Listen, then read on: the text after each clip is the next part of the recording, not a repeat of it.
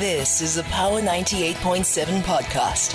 Now we're talking. Subscribe to Power 98.7 podcasts in iTunes or wherever you get your podcasts. There's more on power987.co.za. On DSTV Audio Bouquet, channel 889. This is Power 98.7. Now we're talking. All right, let's do this then. Yesterday, we had what I thought was a most fascinating discussion with Dr. Hannah Dawson, a senior researcher with the Southern Center for Inequality Studies at Wits University. She wrote an article, well, basically it was a summation of a report that they did and an investigation that she did, titled "Stereotypes About Young Jobless South Africans Are Wrong. What Are They Really Up To?" In it, we see reflected on, of course, the whopping unemployment rate, which is hovering at around 63% of young people between the ages of 15 and 24, a large portion of whom have never worked a day in their life. But then she goes on to challenge, that's Dr. Dawson, the notion that the media frequently portraying young people that are excluded from work as inactive, aimless, and alienated from mainstream society. Well, what has been the experience of people that do work with young people seeking employment? Have they found a similar picture in terms of their interaction with young people? Well, one such group, of course, is Harambee Youth Employment Accelerator. We have on the line, joining us via Zoom, the Chief Culture Officer at Harambee Youth Employment Accelerator, Lebonke. Good morning to you, Lebo. Hope you can hear us. Good morning, TT. Can you hear me? Yes, we can. We can hear you loud and clear. All right. Let's see what we could do with this. Just getting a bit of an echo, but we'll work with it. Yeah. What is your experience in terms of what you find? Does it resonate with what this study by Dr. Dawson found?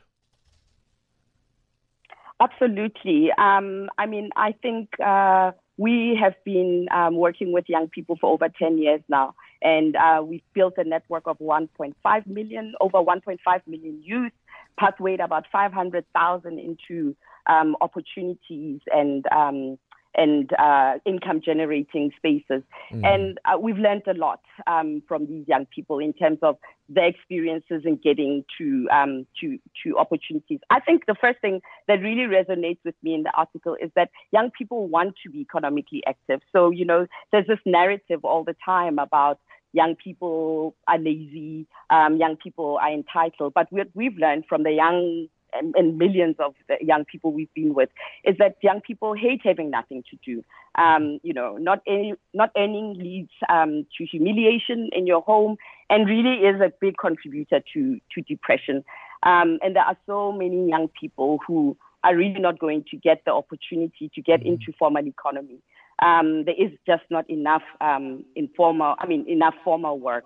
So we do have to think about how we create this informal space to be something that young people can use as a platform to move on. I'll come back to the question of the informal sector in a moment. But generally speaking, what is the prevailing attitude amongst young people? I mean, the whole notion of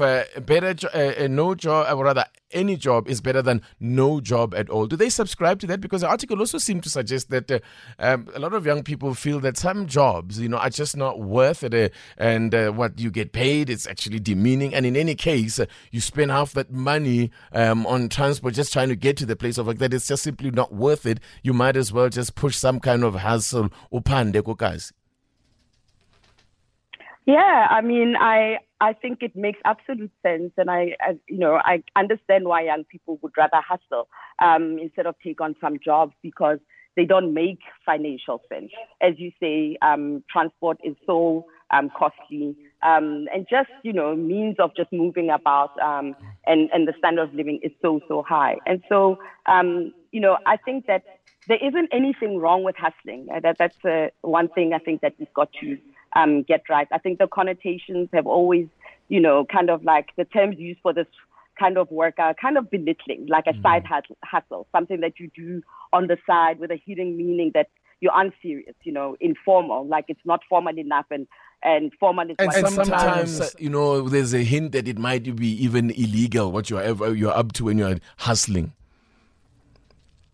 Absolutely. And so, I think we have very little respect for these jobs, and whether it's informal or gig workers, I think they are highly undervalued, and they just remain on the margin of our imaginations and our institutions, So I think governments have long been focused on how to formalize informal businesses to increase the tax base, when in fact formalization is not always the right step.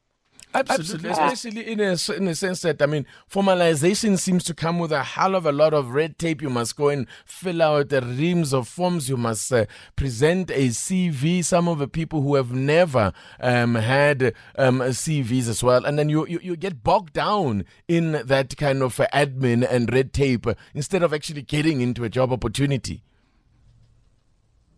Absolutely. I also think that we need to understand this formal, informal hustling space a lot better. And I think that it really is not understood well. A lot of solutions or support that is out there for young people who are in these spaces is actually pitched at the wrong level. A lot of our young people are, have actually a very low base who are coming out of school. And so, most existing programs that support enterprises are for larger and more established, so this requires enterprise development support, access to markets, business development support, and access to finance. So we must enable our hustlers at the bottom to start getting busy doing something. And I think that, what our solutions in this space are not at the right level. And let's touch on those solutions. I was just reading a tweet here from one of our listeners, Blessing Masinga, was saying that the government is playing with us. So we had the Harambee partnership with the TEPO program, the YES program. Now we have the SA Youth MOBI. So next year it'll be something else. And I wonder whether this tweet actually speaks to the misunderstanding that people have of these programs, because my understanding of what the president was launching yesterday is that all these things are actually interlinked. Absolutely. And I really think that it's we've kind of reached a really important moment where I think, your Twitter person is completely right. There's so many different things that are happening. I think there's been a realization that we really need to consolidate and make all the systems that are out there a lot easier for young people, because you've got the National Youth Development Agency, you've got the Youth Employment Services Program, you've got TEPO 1 million. All these things will now be coming together in the SA Youth space. And I think that this is an incredible milestone. It makes it easy for young people so that we can, all these systems have to stop just kind of like being separate and broken. And I think that they need to speak to each other so that we organize ourselves around the young person and not the young person having to figure out everything. So I really think that this is a good way forward. Fantastic. Fascinating stuff. And certainly something we'll continue to focus on as we shine the light on the challenges facing young people, particularly those that find themselves out of work. Many thanks there to the Chief Culture Officer at Harambee Youth Employment Accelerator, Lebonke. Thank you very much for joining us. Awesome. Thank you so much for having me. So there you go. A little bit, something extent. Good to hear that things are maybe about to get consolidated, but also need to start changing our thinking in terms of how we solve the problem of youth employment, unemployment, that this idea that everybody has to be in formalized work, has to go and produce a CV to get work done, that we have to embrace the gig economy. We have to embrace the idea that people are going to get work that may not necessarily be, you might work for just a few months on a project and then move on to the next one. You've been listening to a Power 98.7 podcast. For more podcasts, visit power987.co.za or subscribe wherever you get your podcasts.